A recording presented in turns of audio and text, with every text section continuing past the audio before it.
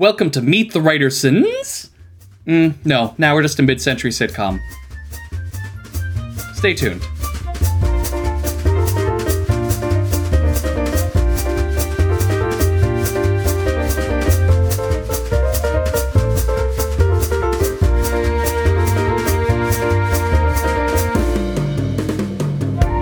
Good day and welcome to Writers Get Animated, a podcast about animation, storytelling, and going back in time to be best friends with your dad.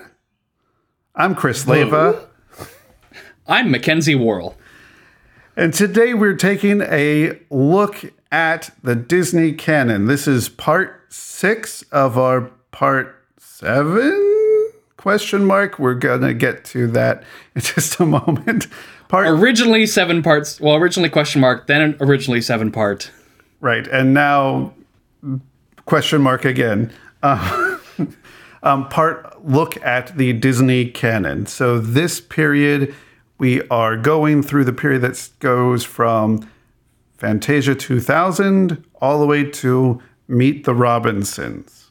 And if you did your homework, we asked you to watch Atlantis, The Lost Empire, and Meet the Robinsons. Wow, that was good. That's fancy. And both of them, if you didn't do your homework, both of them are available on the Netflix. I think most of the movies from this period are available on the Netflix. And I don't know what that says about the periods, the movies during this period, but... Well, I think Disney knows that they can spend no marketing money and put this on free streaming platforms to kind of spread the word and, develop new audiences for these films. They don't need to develop new audiences for The Lion King. People are going to go buy that. True. Brother Bear, hey, look, a Disney movie that's on Netflix. Let's just turn that on, not knowing what that is. I never watched that one when it was in theaters. Exactly. That was exactly my thought process when I watched it.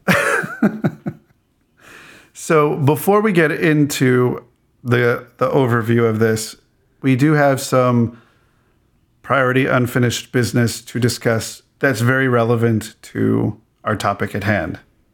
So much. Disney news. Yeah, so if you are not following the news somehow and you're listening to this podcast 3 or 4 weeks after it happened, or you're listening to it not when this comes out, and it's 7 weeks after it happened, John Lasseter is out. No longer head of Disney Animation for reasons we have previously talked about, and you can easily Google. Replacing him is Jennifer Lee as new Chief Creative Officer, better known as the writer and director of Frozen. And one of the writers of Wreck-It Ralph. Yes, and many things. And hey, you know what? A woman in charge of Disney Animation, after how many years has it been with just one animated feature film directed by a woman? So long. I feel very positive about this development. I do as well. And while I'm also excited about Pete Docter heading Pixar, it's a celebration, but it's not as a big of a deal as Jennifer Lee taking the reins of really the story group of Disney and being one of the chief people that they look up to for story advice and story ideas and guru-ness, general guru-ness, I assume. I just assume it's going to be a huge positive impact on the culture as well. Mm-hmm. I think one of our previous episodes, I talked about being at Pixar and listening to the talk from the director of the Bao short in front of Incredibles 2. And WIA, Women in Animation, they talked about in animation schools, the gender balance is 50-50 men and women. And in actual animation jobs, it's 20% women. Wow. Yeah. I hope that Jennifer Lee can help fix this for Disney. Yes. There has to be focus put on that. There just has to be. And it's not just for, quote, diversity's sake. It's honestly to make the stories and characters richer. It could only help. It can only help to get people whose voices haven't been heard. Was that a pun? Heard? No, it wasn't, but I will go along with it. Chris and Mackenzie, two men writing puns for women. Welcome? I don't know. No. No. You are not welcome. That. No. We're sorry. That's what we meant to say. So what does this mean for our 7-part series? Well, if we look through things, we were going through, as we said, this goes from the current period that we're talking about today, goes from Fantasia 2000 to the Meet the Robinsons, which is the post-Disney Renaissance era. I don't think we have a good name for it. 40 Years in the Desert, I'm not sure. It's like... it's the Passover time. It's like... it's the most people pass over this time, and then they watch other things. We also have, after this, beginning with Bolt, to the present, and we thought indefinitely for a long time, was going to be the Disney Enlightenment. So now, because John Lasseter's influence for better or for worse. For better or for worse. For better and for worse. Yes. Now his influence is ending with, it looks like, Wreck-It Ralph 2 and Frozen 2. We don't know when Jennifer Lee and her influence will start to show in the Disney canon. And we may not know until a couple movies into it what the change is. Because it started a little bit with Frozen. Frozen itself started a mini revolution inside the Disney Enlightenment, really. But I think it's going to be something even bigger, I hope. Mm-hmm. But it's just going to be richer, I hope. Yeah. I'm sure we'll probably still get some other sequels. Like I know they've talked about Zootopia 2 for a while. Yeah. So I don't know if we could... It's okay if a sequel falls into a next era, like Rescuers Down Under falls into the Disney Renaissance. That's fine. Yes. The other big news is that Disney Toon Studios is shuttering. Disney's Toon Studios, of course, being the animation palace of such hits as Planes and Planes 2, but also A Goofy Movie and things like that. Some of these things you might go like, wait, why aren't Chris and Mackenzie talking about that? It's not Disney Animation. It's Disney Toon Studios. Yes. And during this period, I believe Chicken Little was the first to have the Mickey Mouse Steamboat Willie logo that said Disney Animation Studios, to put its stamp on it to say, no. And we're not just Disney, the huge conglomerate. We're now Disney Animation Studios, because Disney's become more than that. They didn't want that confusion to muddy the brand in that sense of, no, this is Disney feature-length animation, comes from Disney Animation Studios, not from Disney Toon Studios or other places that they've been going and they put their brand on, where they act as a distributor and not as sole creators. There's lots of Disney animated features and Disney distributed animated features, but there's very few Disney animation features. That's right. If you haven't listened to the first 5 parts of this. And you have time. Go hang out. Read. What? We'll wait for 6 hours. We'll wait for 6 hours while you listen to the other 5 episodes of this. We're now beginning our 6 hours of silence.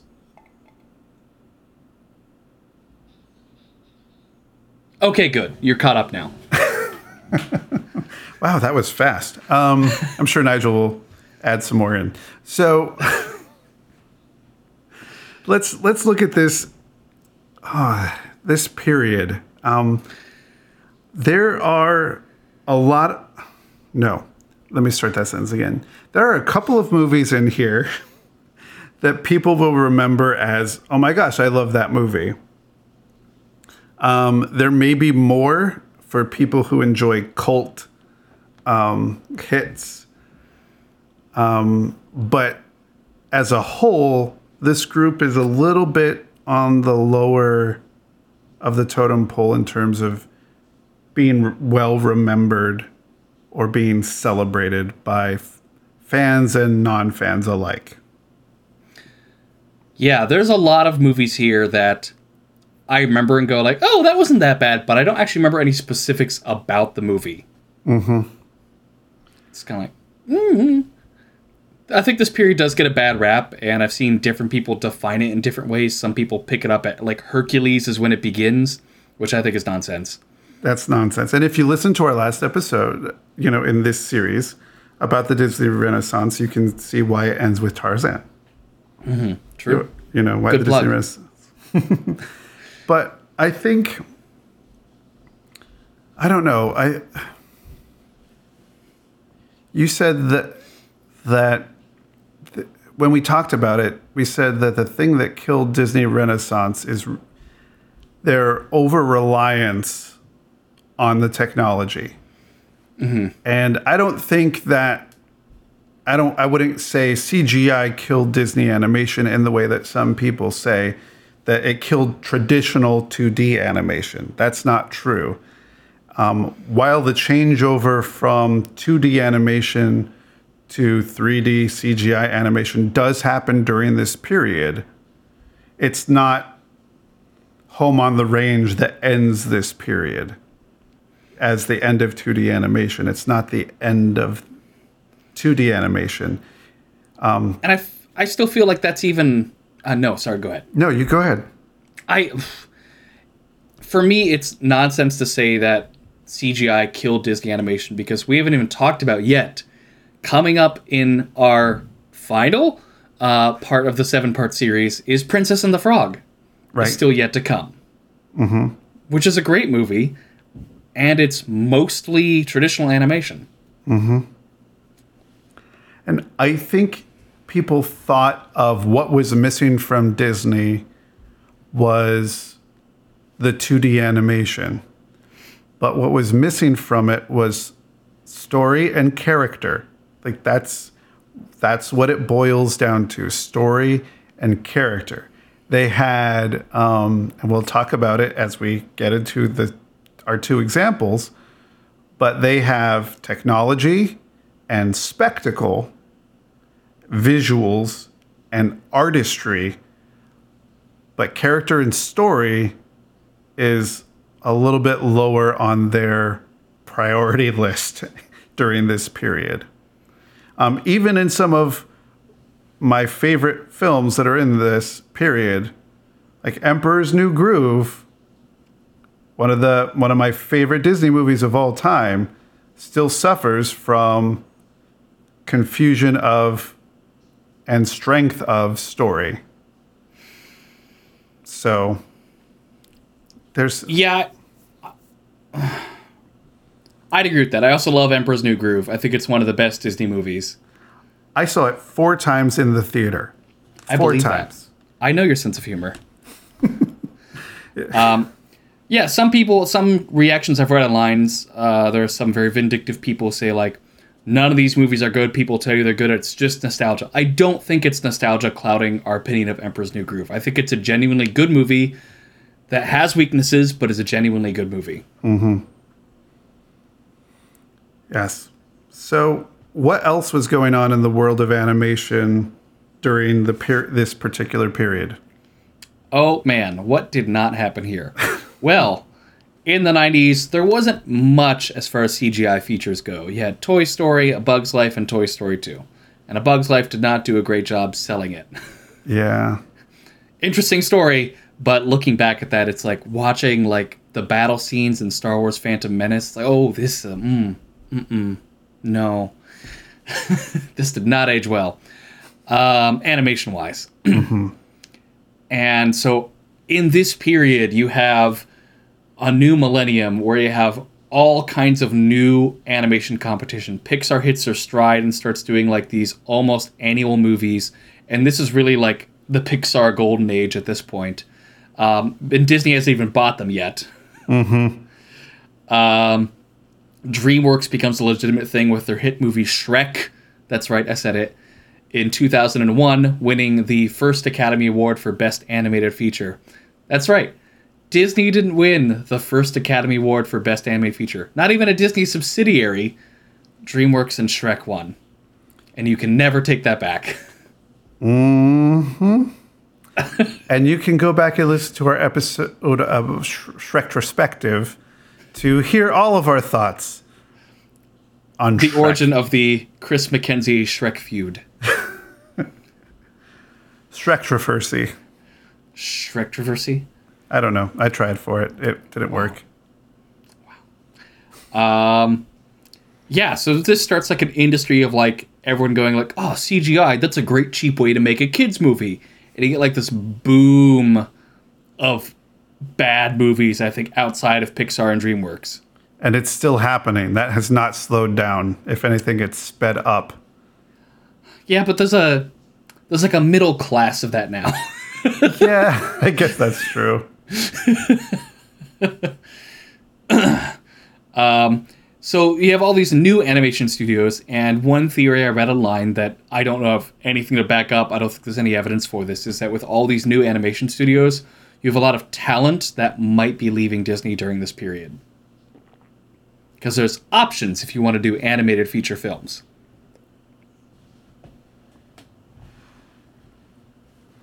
And who else is Disney working with besides Pixar?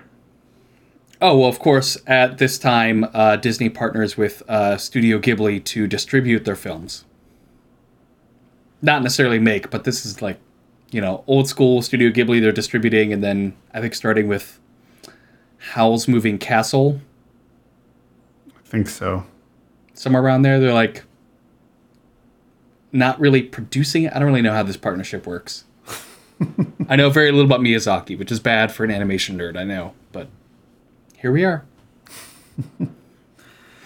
So let's do a list of the films that are in this period of the Disney canon. So during this post-Disney Renaissance, pre-Disney Enlightenment period, what are the films in this time period?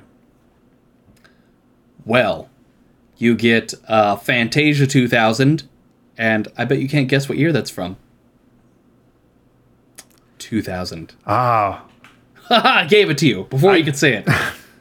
I was too busy. I was overthinking it, I suppose. You get Dinosaur, also from 2000. The Emperor's New Groove, also from 2000. There's a theme here. Atlantis, The Lost Empire, 2001. Lilo and Stitch, 2002. Treasure Planet, 2002. Brother Bear, 2003. Home on the Range, 2004. Chicken Little, 2005. And Meet the Robinsons, 2007. That's a lot of movies in like a 7.5 year span. Yes, and the fact that it took a little while after Chicken Little to come out with Meet the Robinsons. There's a 2-year gap instead of the usual 1 year / 6 month gap from the other ones in this period. And part of that was around Meet the Robinsons. John Lasseter acts as executive producer on Meet the Robinsons. So that starts there, and his influence pushes that film. I think it got delayed, pushed back. I was reading that when he started, they were pretty much done and screened it for him, and then because of his influence on the story, like 60% of it changed. The villain got better. They added a dinosaur chase sequence, which is like 10 minutes of the movie. And I guess they changed the ending. Which we'll get to when we talk about that. So Again, I think the two high points in it are Emperor's New Groove and Lilo and Stitch. Yeah, agreed. Although I feel like Lilo and Stitch is one of those movies like, that was a great movie, and I remember nothing specific about it. Yeah, I rewatch Lilo and Stitch every few years. We have a talking Stitch doll at my house. My phone was named Stitch for a long time. I think it's one of the times that they allowed a director's original voice to show through the Disney animation model. So we get people like Andreas Deja, who animated, Jafar and animated Scar during the Disney Renaissance. And now he's animating Lilo, a round little girl, main character hero. Like, that's what he's doing now. So that's why her acting is amazing. Lilo is amazing in that film. I should rewatch that. You've just sold me on it. I like it. It's really good. It's really good. They had to retool the ending because of September 11th. They stole an airplane and were flying it through a downtown part of a city, and everyone's like, "This is a bad idea. Can we make it a spaceship? That will fix it." And it kind of does. So, I mean, I did not see it at the time it came out, so this is the relevancy of time here is a new concept to me for this movie. Yeah, but overall, it doesn't feel like a high point. Some of these have really strong moments, but they're not good as a whole.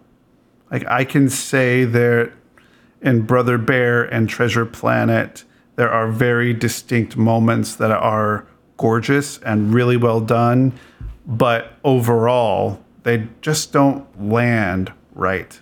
They just don't have something that hits you. And I think that it comes down to story and character, but totally. We'll get into that. Also good for... Oh, sorry. I was just going to say, I keep saying that, apparently. We'll get to it. We will. Also, for context of what's happening at this time, while we may be talking about Disney films, and you, listener, may be thinking like, oh, I haven't seen any of these, or like, yeah, those were okay. Disney is focused on other things at this time and doing new, interesting things. Of course, Pixar is doing Monsters, Inc., Finding Nemo, Incredibles, Cars, Ratatouille, WALL-E. Disney Live Action is doing Remember the Titans, Princess Diaries, Pirates of the Caribbean, National Treasure, Chronicles of Narnia, all these like 2000s live action movies you remember, and are pretty solid. I gotta say, Disney Live Action probably high point is at the same time as this animation period. Yeah, I would agree with that. And then there's all kinds of other partnerships for films like Valiant. Yeah, you remember that one, don't you? I do. I never saw it, but I remember it. I remembered it when I saw the poster. And The Wild came out during this time with Eddie Izzard as a koala. I know. It's like the knockoff Madagascar. I've never brought myself to watch it. I know. It was... And I only saw it because it was I thought it was in the Disney canon, and it wasn't. It was Disney Toons. They tricked you. They got me. They got me. I even bought it. Ugh. On DVD? On DVD. I bought it on DVD because I thought it was part of the Disney canon and had to own everything. Well, maybe you just have to own everything Disney animated feature? Nope. And I already did decide that I would not own Cars 2 nor 3. So, sorry, Pixar, but I've already made one deal, and I've been burnt, and I don't want to make that deal again. Oh. So okay. Anyway, should we start by getting into one of our examples? Yeah. From this time period? So, anywho, we've told you about films that we think are great high points this period. Emperor's New Groove and Lilo and Stitch. We're not talking about either of them today. No, that's too easy. Too easy. So today we're talking about Atlantis: The Lost Empire and Meet the Robinsons. So one mostly traditional animated, and one, entirely CGI animated. Right. Let's start with Atlantis. Let's start there. Okay. Atlantis is waiting. Atlantis. Oh yeah, with the... See, maybe that's part of the marketing for this. They went all out on the marketing, and like the logo, the big A over the ocean was like entirely CGI. Yeah. Did you see this one as a kid? Or teenager? Or college student? I saw it when it was in theaters. I was what, 2001? When in 2001 did Atlantis? I think mid-year. I would have just graduated college. Okay. So I was a young child, basically. I was about to start high school. People are younger than me. So 2 different perspectives on the movie. Just a little the bonus. bit. Yeah.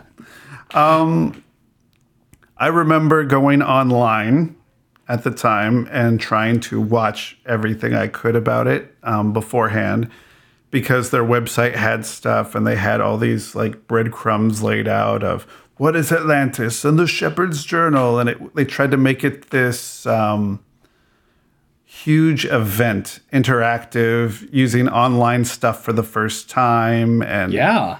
Like it was really they were trying to be like, no, Atlantis is real. Like they tried to turn it into this weird Blair Witch-ish kind of reality thing that they were making up. But it was, I remember it felt like they were trying to run 2 things. There was like, hey, it's a Disney movie, and hey, this is not like any Disney movie you've ever seen. Hey, this is a Disney movie. Hey, this is not like they were trying to run 2 races at the same time, marketing wise. And after watching it, of course, production wise too, I think. I was reading the first draft of the script, like the first complete draft was like 156 pages. As opposed to the usual like 72 or whatever a Disney animated movie is. Yeah, Disney animation usually caps around 85 minutes. So, and they say they cut characters and entire things, but it feels like the movie could be twice as long. It could be like a season-long Disney storytelling event. You know what? That's a remake. Remake it for the Disney streaming service as a season of TV. I'd watch that. Yes. Heartbeat. It's got the characters. It just doesn't have the time to explore them and do anything with that. What was interesting, one of my first notes that I wrote this time rewatching it was speed. All characters talk fast. Like, all of them do. You get the guy who played Guido Sarducci from SNL playing Vinny. You have playing Dr. Sweet, the lawyer from Seinfeld, who just talks rapid fire. But even Michael J. Fox is on just like, I don't know if he's actually sped up, but nobody pauses. Their sentences just keep going and going and going and going. And then, hey, we're done with that sentence. Moving on. Plot point, major plot point. Did you miss it? I just said it. Blup. And then they're on to the next scene. Yeah, it has, even when they're not speaking, I felt like it had pacing issues. Nothing ever landed except, and we'll talk about this, I think there's a couple sequences at the end that are perfect pacing and spot on and beautiful. Yes. But the one that really stuck with me that I made a note about watching this time is as the sub is going into the water and the sponsor, Mr. Widmore, whatever his name is, you see him like waving to the sub. It's like a shot of his back, and then he crosses his finger behind his back, and it's like half a second. If this landed, it would have been more ominous and meant something. But I can say, like, as a first-time watcher, probably no one caught that. I don't know if I caught it the first time I saw it, but I remember thinking, and maybe we should pause this for a second. So let's go back and talk about overall what the story is and who the main characters, definitely plural, are of Atlantis, the Lost Empire. And then we can get into the way the story is told and the way it unravels in ways.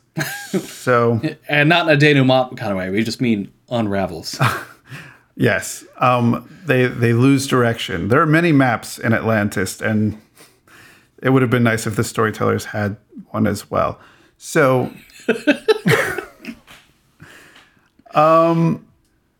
Atlantis: The Lost Empire starts off with the legend of Atlantis being buried, and a quote from Plato. So, being lost, this great civilization who had technology is thrust under the water after a catastrophic event. And then we meet Milo Thatch, a archivist and cartographer and linguist,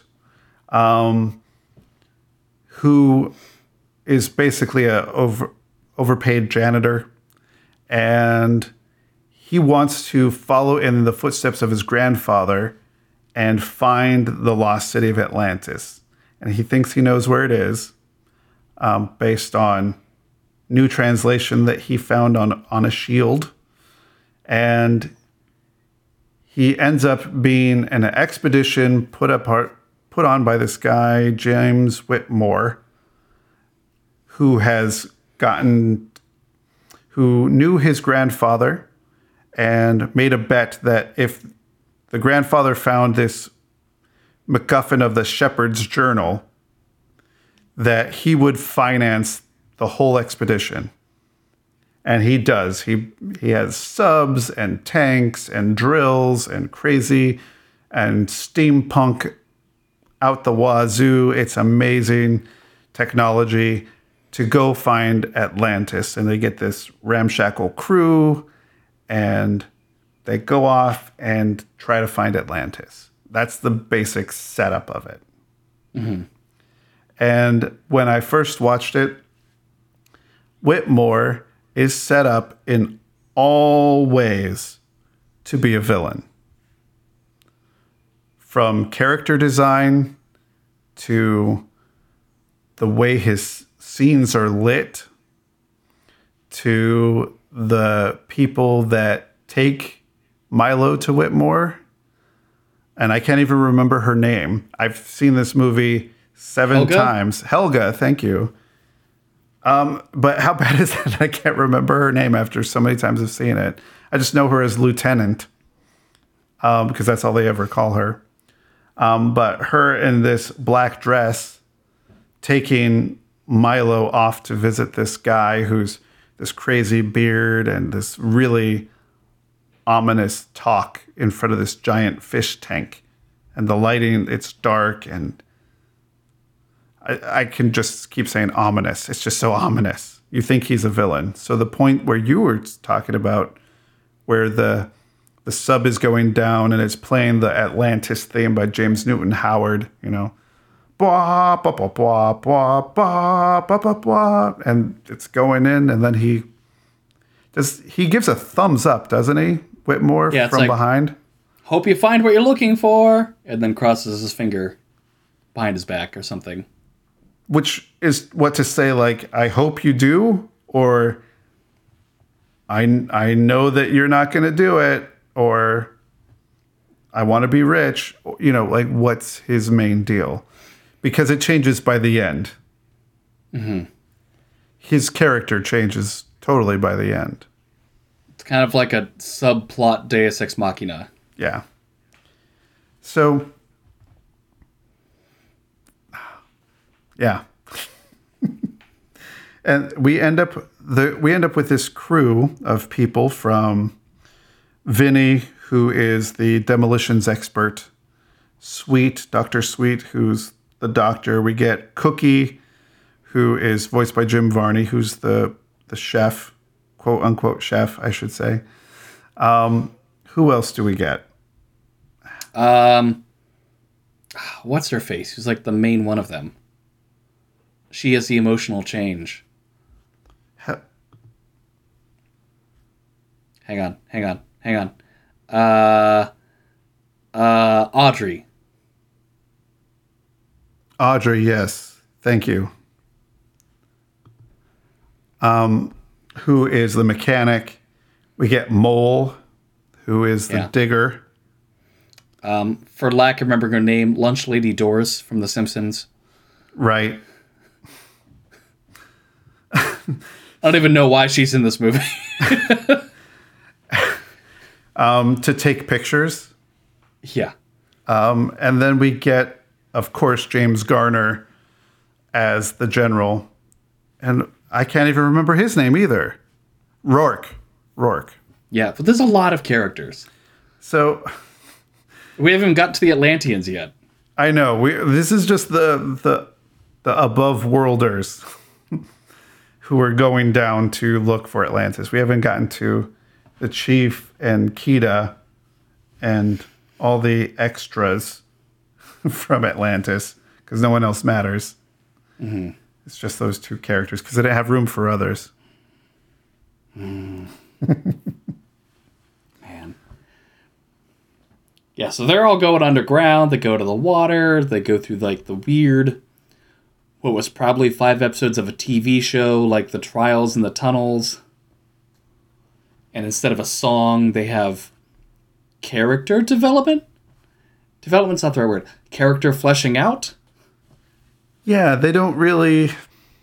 They have one scene where they're all around a campfire and they're all telling their stories. And you get the reason why they're all trying to get money. Why they're all on the exposition. Like, all their I wants. That's all you get. And that's only so that way later on, Milo has that information to use it to his advantage. Mm-hmm. So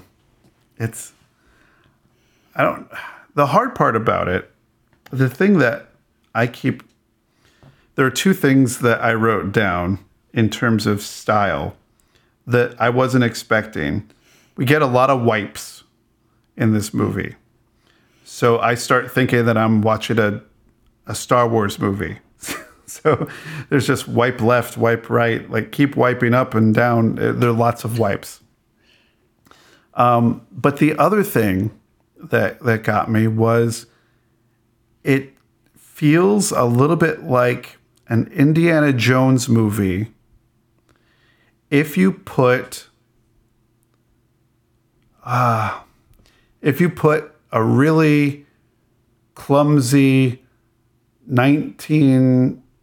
early 1980s Michael J. Fox in the role of Indiana Jones.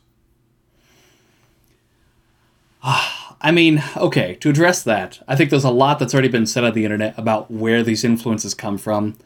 Like, very clearly now, like, looking at the giant A over the ocean marketing and the character of Milo, like, clearly it's Stargate's, like, Daniel character in a Disney movie. That's clearly what this is.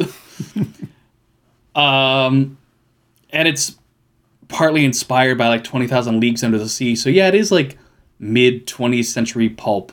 And it feels very comic booky because it's designed by Mike Mignola.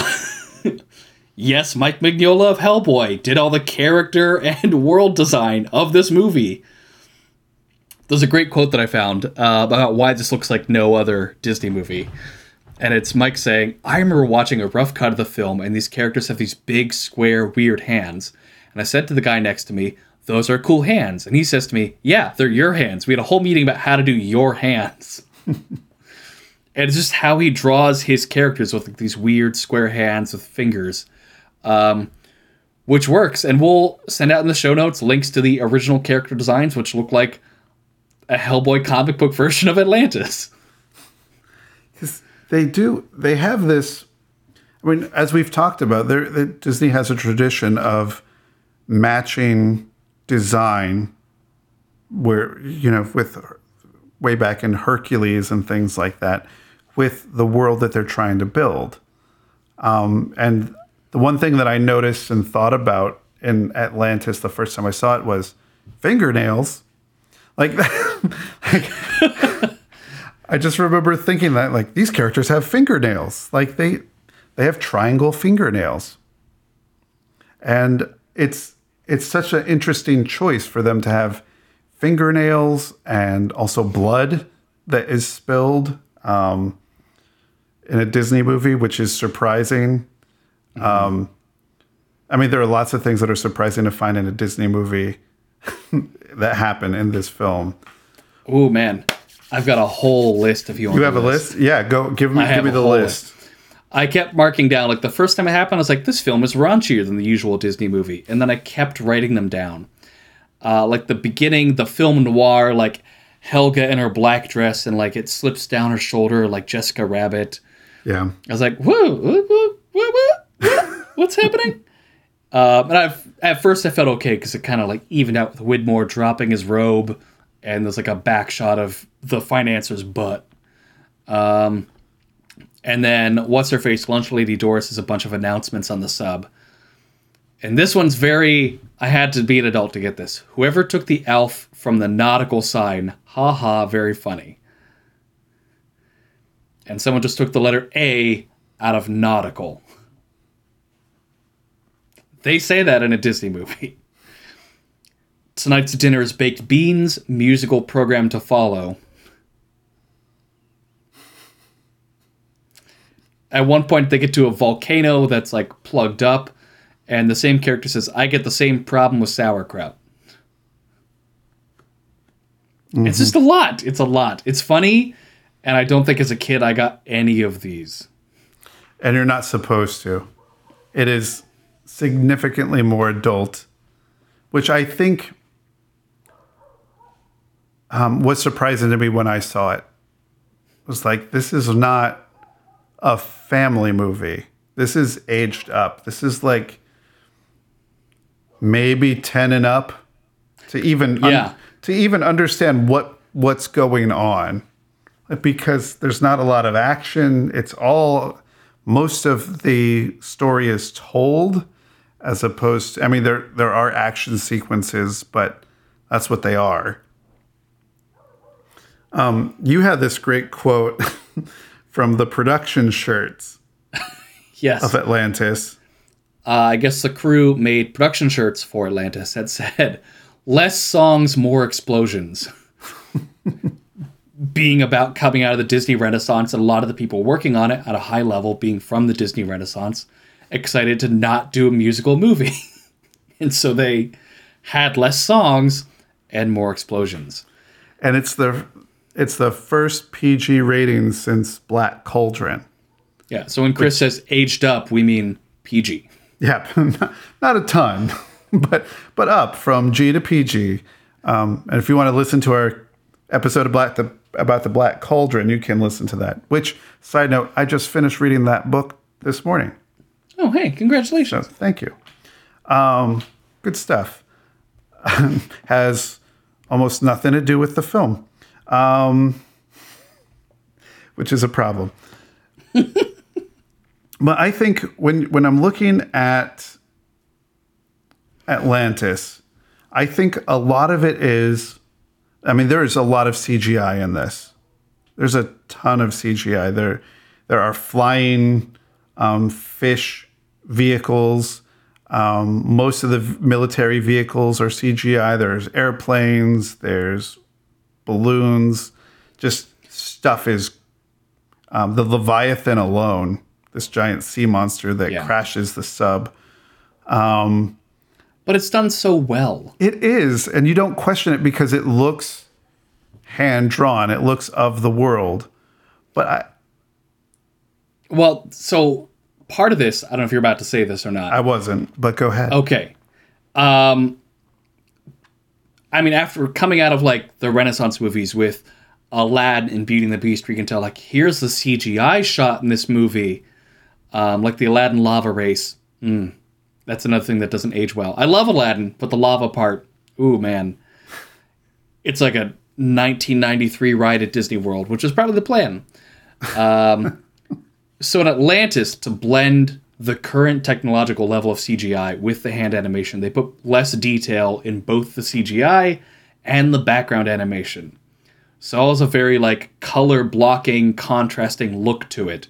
So when you have the brown sub with very little detail in the dark blue ocean with very little detail, it stands out and they look the same. Mm-hmm. So it's very well done in terms of blending. And it's funny that you mentioned the Aladdin lava scene, because I wrote, what if every other scene is the Aladdin lava scene? Like that's what this is. Like, what if every other scene happens to be a giant action extravaganza?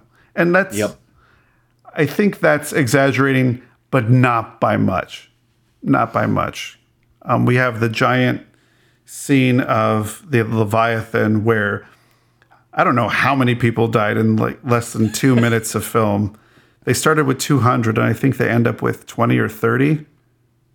So a ton of people die left and right. Like it's not even a delay that somebody dies. They get on the escape subs, and then boom, gone. Like people just screaming left and right, dead. They skim right over the part of like Audrey closing the door as the compartments are flooding and like locking two people behind her.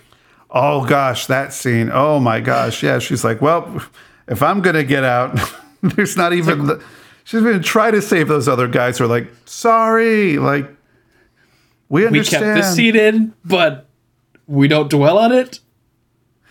I would have been fine without that scene for the movie.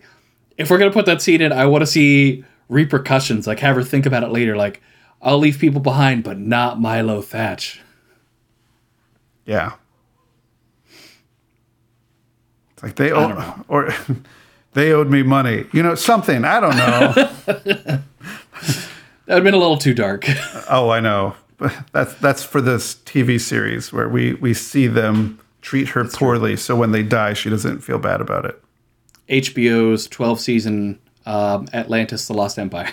HBO/Disney. Now that would be an interesting show. Airing on HBO from Disney, which is, I think, what they were trying to do with the movie. But they didn't quite.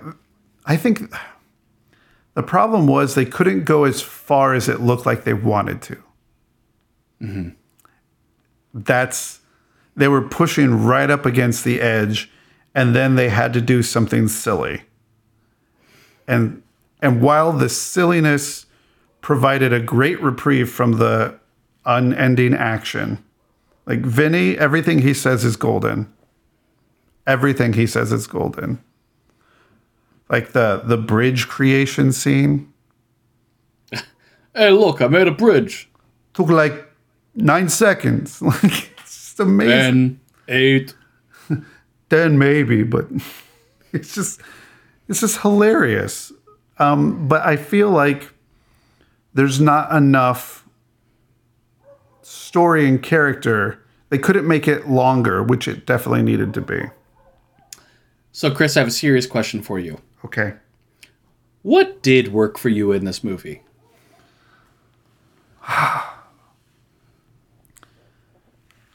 There were... It's moments. It's only moments. So, for me, one of the first things that worked is the shot of Milo in the submarine underwater, where it moves and goes past him, and he's staring, and he's just completely shocked about what's happening. That's a really strong moment. It's where the visuals and the music, and you get a little bit of a sense of character at that point. Most of the Atlantis scenes later actually land, I think, once they get to it. Sorry, spoilers. Once they get to Atlantis and find people alive, I think most of that works pretty well. Most of Milo and Kida together works. Because there's human interaction happening. It's two people who need something from each other.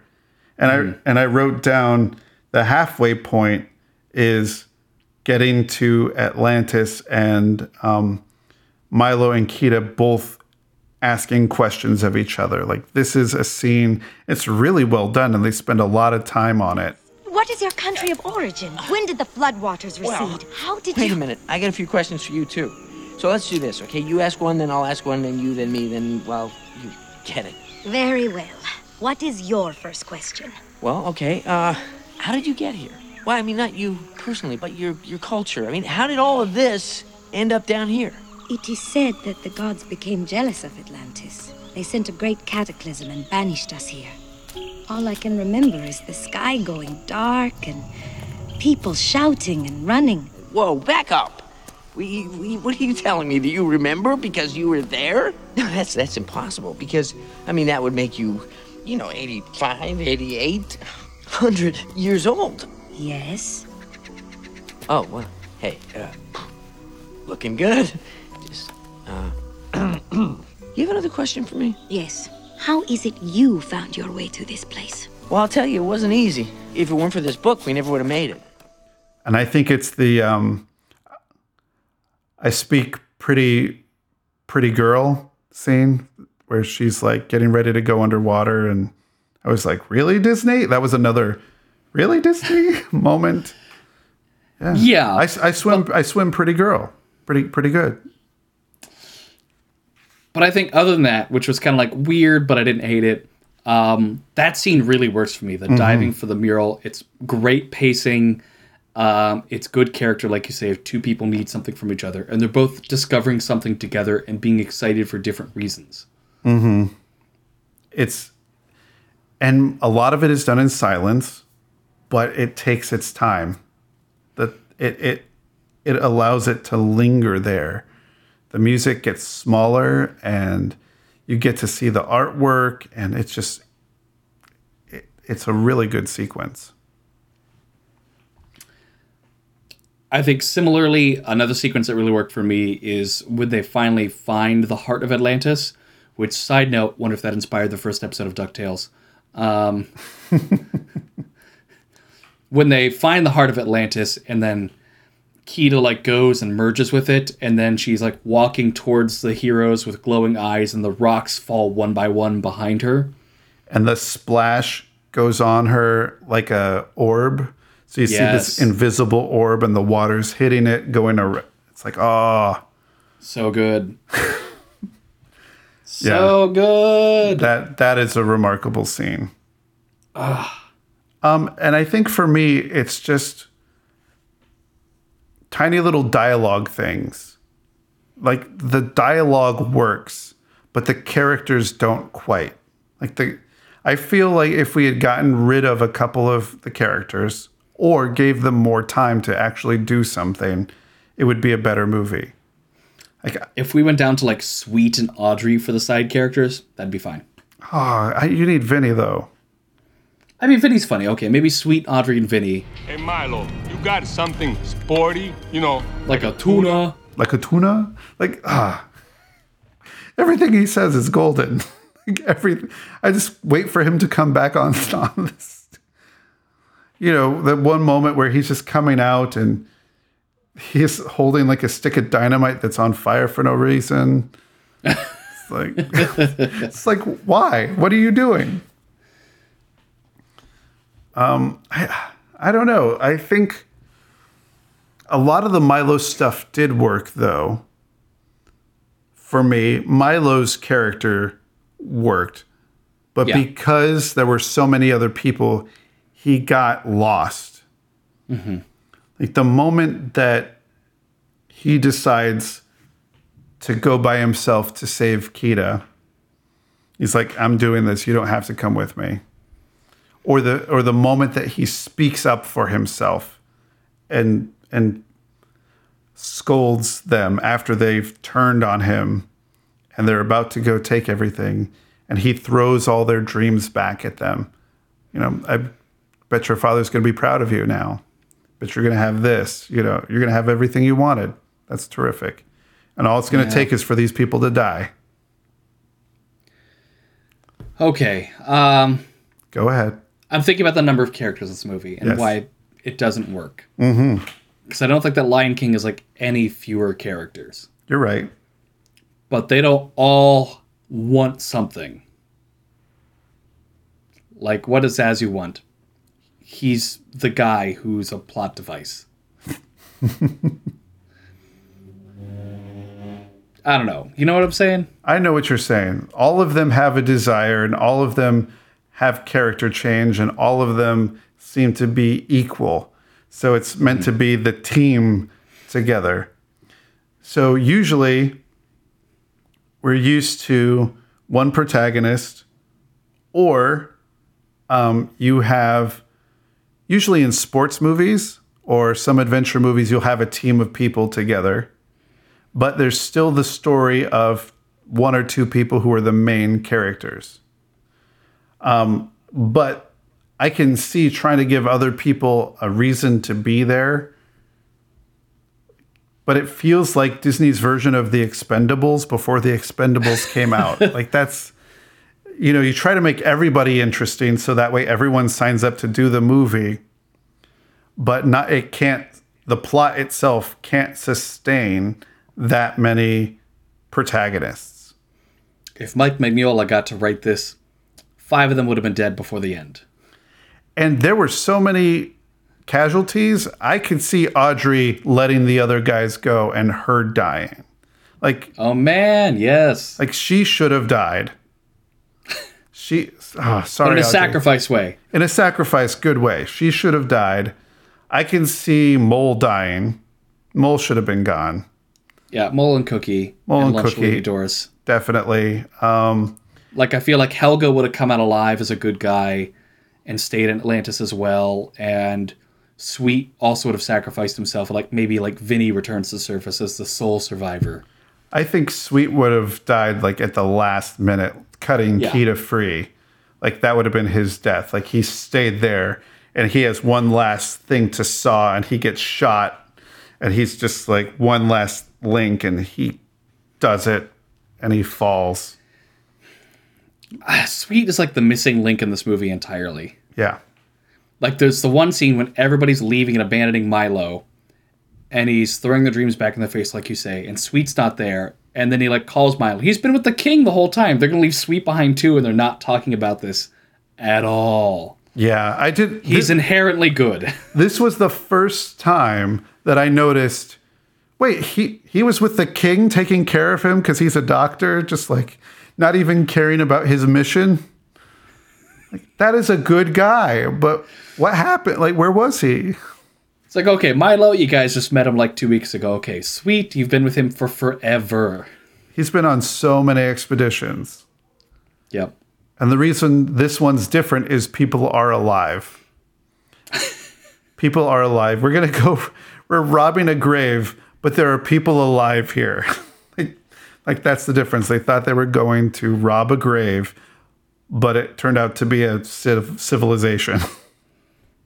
They're going to rob a grave, but also leave Milo there the entire time. I don't know. Well, I don't think they were going to have to leave him because what they were going to do is just grab whatever was there because obviously there are no Atlanteans still alive because that was thousands of years ago. It gets very complicated and very convoluted. It does. Should we talk about another movie with a lot of characters? We should. And this, I forgot about how much this one had going on in it. Yeah, Meet the Robinsons, which I ain't never seen before. Really? I'd never seen it. People recommended it, never watched it. It's been on my Netflix queue for ages. So, do you want to try telling what this movie's about since you just saw it? I don't know if I can. So, Lewis is an orphan who was abandoned as a baby at this orphanage, and he and his roommate Goob have been essentially raised to the age of 12 by Mildred, who's his mother this whole time. My biggest dramaturgical problem with this movie. Yeah. The orphan head Mildred loves him, wants the best for him, and he's like, I don't have a mom! Like, Mildred's clearly your mom. Anyway, So Lewis is doing his inventor thing, and he's keeping like Goob, his roommate, up late at night. And rather than trying to like interview and meet parents to adopt him, he keeps doing these inventions to try and scan his brain and remember what his real mom looks like. And then this other kid comes back in time to like save his invention because some evil man with a bowler hat and a curly mustache is after it. And then they go to the future and they meet all these crazy people. That's the future kid's house. I know you're lost already. I am too. And then they have these crazy adventures. And then they have crazy adventures with the crazy people again, but life-threatening because a T-Rex is there. And then some of the time travel timey-wiminess starts to unravel, and you figure out that, spoilers, the bowler hat mustache man is Goob as an adult, and Lewis is actually Cornelius, the absent Tom Selleck-looking dad of the family, and the bowler hat is an evil robot for some reason. Yeah, I don't know if I could have done that better, because that's basically what happens. That is what happens in that movie. Yeah. And my preface to our discussion, rather than us focusing on some of the negative parts of this, I think we just have to, as a podcast, admit that almost none of this movie makes scientific or dramaturgical sense. Whew. Okay, and now let's move on and talk about character. I wholeheartedly agree. Because in interviews with the director, who also voiced Bowler Hat Guy,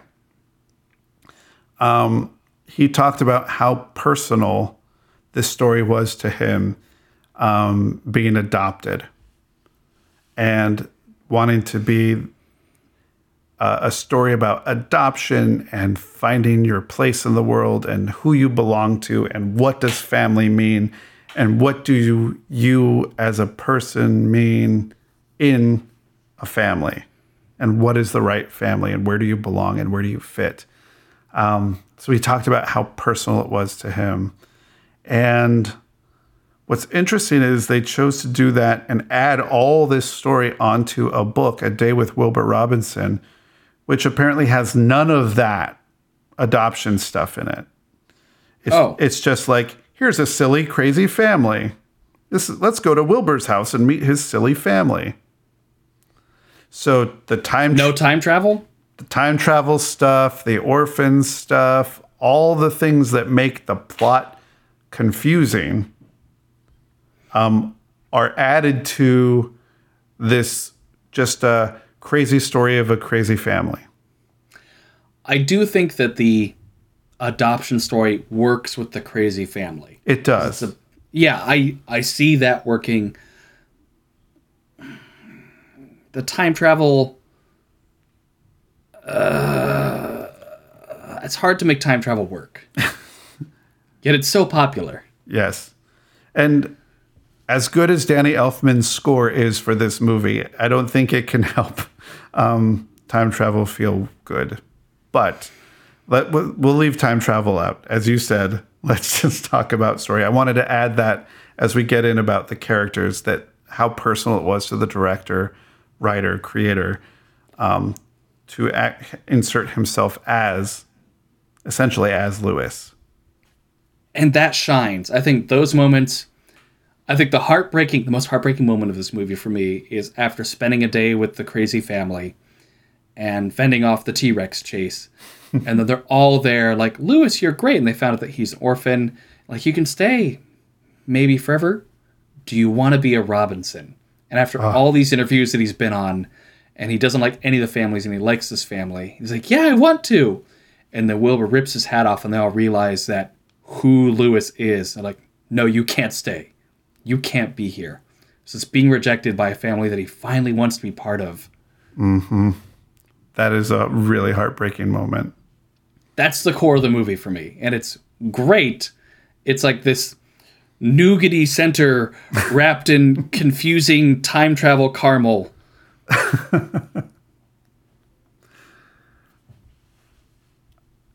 I totally agree. I think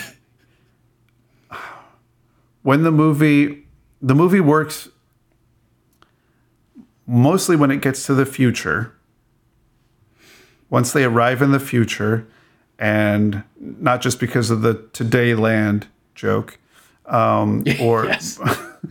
but it works because it's really disorienting to meet all these characters, but it's just this silliness that's happening. It's like, let's just be silly for a while. It's just so fun, and everything's rounded edges and Art Deco-y, and it's like a 1940s view of the future, but with bubbles, and everything's soft and pretty and bright colors.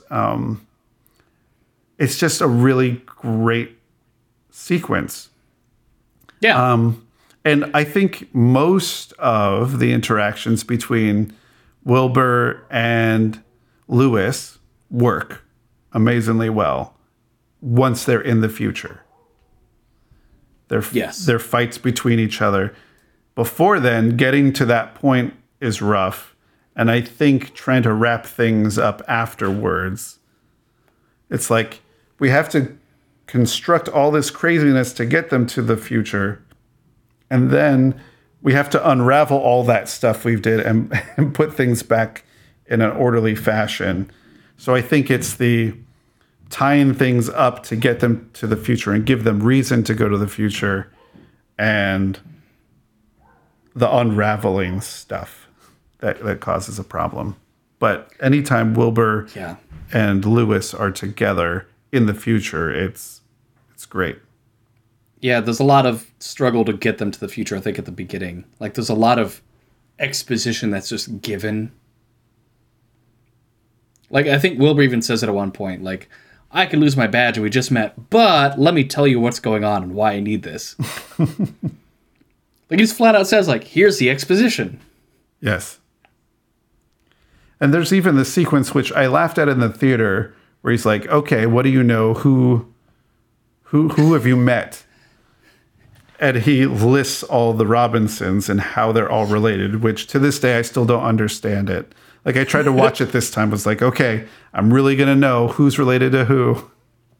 It's wonderful. It just goes by so fast, and it's like, and then what does Cornelius look like? Tom Selleck. Which is a great gag. There's a lot of, like, some very, like, not Disney things that happen, and that Tom Selleck portrait is one of them. It's very SpongeBob. Because it looks like Tom Selleck. It looks like a live action drawn Tom Selleck. It's not even like a CGI version of Tom Selleck. It's like, no, we put a Meet the Robinsons filter on a Tom Selleck picture in Photoshop and plugged it in the movie. Yep. It's great. See, you're laughing. There's good gags here. Exactly. There are.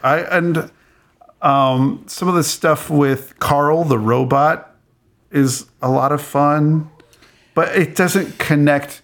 It's about gags and not about character. Like, it's not specific about a relationship between them. Yeah. It's just about something silly. It felt like they almost tried to make a relationship story between Goob and Lewis. But man, I just hate Goob as a kid. Like, it's very flat delivered. It doesn't add anything at the beginning. I don't think it's very funny. Like, the pacing is all wrong. It's hard to understand what he's saying. But at the same time, like, then the moment the bowler hat guy just says, I just want to ruin some little kid's life, I'm like, you're Goob. You're Goob in the future. Like, I just knew it. It was too obvious. Like, who wants to ruin this kid's life? Only Goob as a motivation. We've only been introduced to 3 characters, and only 3 of them make sense. And it's not going to be the science teacher. Yeah. I want to talk about Doris, the hat, the Cybermen of this movie. Yes. I don't know why it turns into a Doctor Who story for the last 10 minutes. It really does. I didn't realize that, but yes, it totally does. You're right. The last 10 minutes becomes Day of Doris. And I'm not going to let you win because I'm the doctor. And I will stop you. It's so confusing. I don't know what to do with it. It's scary. It's intense, especially if you're a little kid. I can say, having watched this movie with Jack a few months ago, yeah, it is very scary if you're a little kid. It turns into a horror movie. It's like the same moment from Boss Baby that made Jack leave the theater. You know, it's just like intense for no dramaturgical reason. Just let's make this terrifying. I mean, it's intense for a story reason of we have to have a good villain here at the end. But yeah, I guess. But is it the right villain? Is Doris the right villain? Is Doris / the bowler hat guy the right villain? Because here's the thing. We have Lewis, who is an inventor, he doesn't have optimism in the beginning. I mean, he has some, but so you're either going to tell the story of how he became optimistic, or you're going to tell the story of how he failed. And so Wilbur Robinson has to go back to either save his father or prevent his father from becoming something. I know that those are kind of the same thing, but it's very different whether you're going back to save somebody so they can be something as opposed to stop somebody from becoming something. Does that make sense at all? No? Yes. No, Okay. I do think it makes sense. Maybe Wilbur isn't trying to save or stop the right person. Maybe he should be trying to save or stop Goob, and there's more like Goob is actually just envious that Lewis gets adopted and then turns into a bad guy and doesn't have a family of his own, and maybe there's something to be said there that kind of fits more in the theme. And that's kind of glanced over, that he stayed in the orphanage even after it closed down. Like, he's been alone Yeah. all these years. I mean, I thought another heartfelt moment is when at the end they ask him if he wants to become a Robinson, and he just kind of disappears. He kind of walks off. Mm-hmm. It's like, we're accepting you. You're weird. You're strange. You're our friend, or you're our dad's friend. Do you want to be part of his family? Yeah. Do you want to build a snowman? Yeah. I did enjoy the where he's telling his backstory, and he's like, yes, they all hated me. And like, cool binder, Goob. Hey, Goob, you want to come over to my house and play? Like he totally misremembers what the past was. He has this narrative of everyone hating. Like, hey, cool binder, you want to come play? It's just, which says a lot about him as a character, but it doesn't land. I mean, it lands as a joke, but doesn't land as a character device. Like, there's not. Yeah. In a way, Goob is a pawn for Doris, which makes sense because Doris is a controlling robot who doesn't want to be enslaved as a bowler hat. But it just lessens his power. Because he's such a fool too. He's completely incompetent as a villain. Yeah. It's like he's meant to be silly, but they couldn't find a balance of like silly and dangerous. Yeah, which I think is like why they invented Doris in the story. Because I think I was reading that Doris was invented after John Lasseter got involved. Really? Mm-hmm. To make the villain more serious.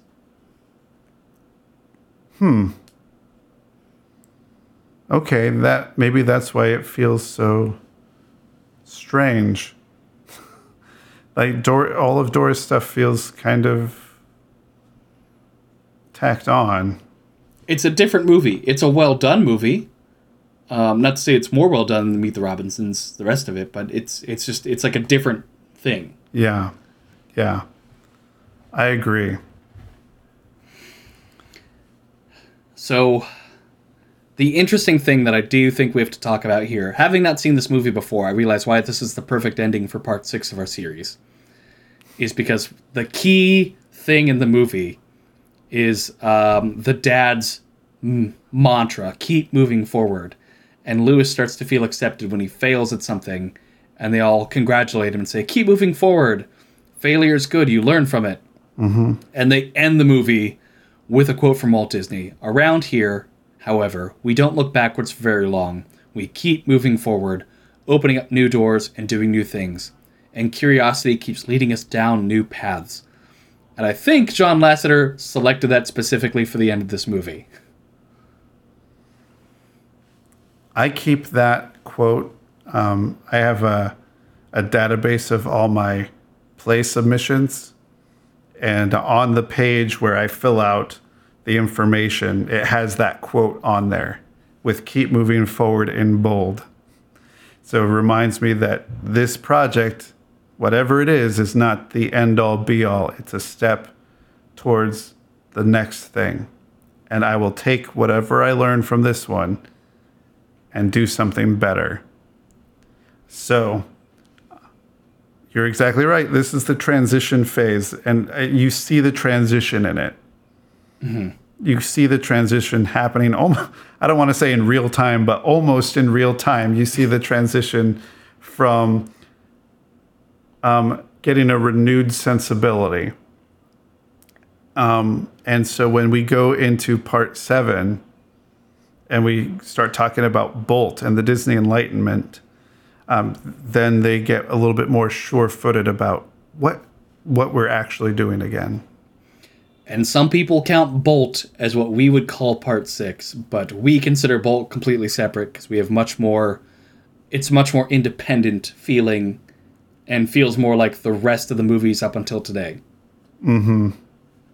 And especially with and we're not talking about Bolt today, but especially with a lot of the production behind the scenes stories, it really is a reinvention, and it is something new beginning.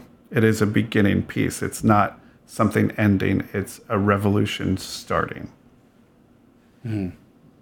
So, Mackenzie, do you have a favorite thing from one of the 2 films that we watched?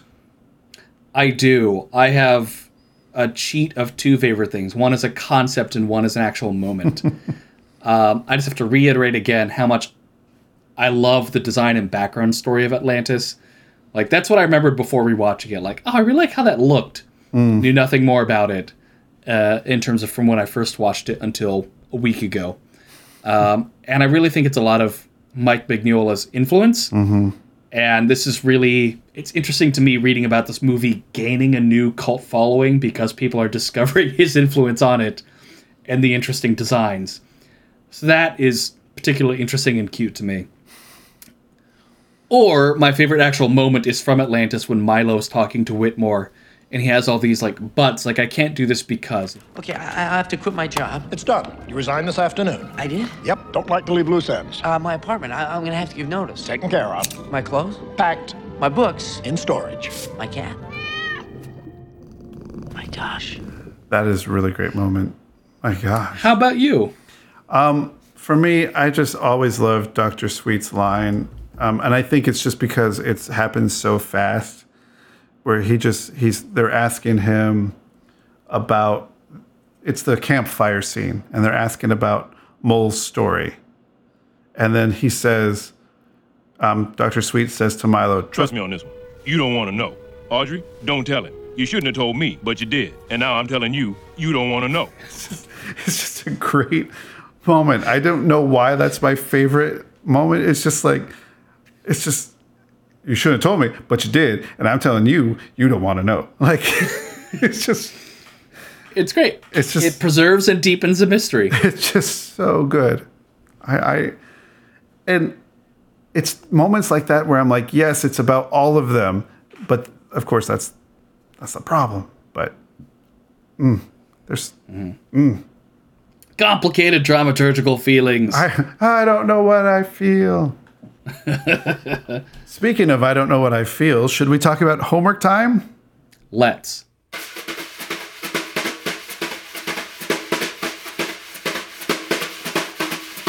For next time, there's a new Netflix show from DreamWorks Animation, Harvey Street Kids. Watch at least the first episode and then pick something else of your choosing. And we're going to explore what Harvey Street Kids is and why it's interesting. As always, thank you to our engineer, Nigel Coutinho, and to Jacob Reed for our theme music. And you can find us on the web. Let us know what you thought about Atlantis or Meet the Robinsons. If you have very strong feelings, let us know in 180 characters on Twitter at WG Animated. On Facebook, like us, like our page, share this episode, facebook.com/WG Animated. And you can find links to show notes, and we'll have lots of fun goodies for you to watch and peruse on our Tumblr, writersgetanimated.tumblr.com. Well, we did a podcast. Took like hour, maybe hour half. Good night, everybody.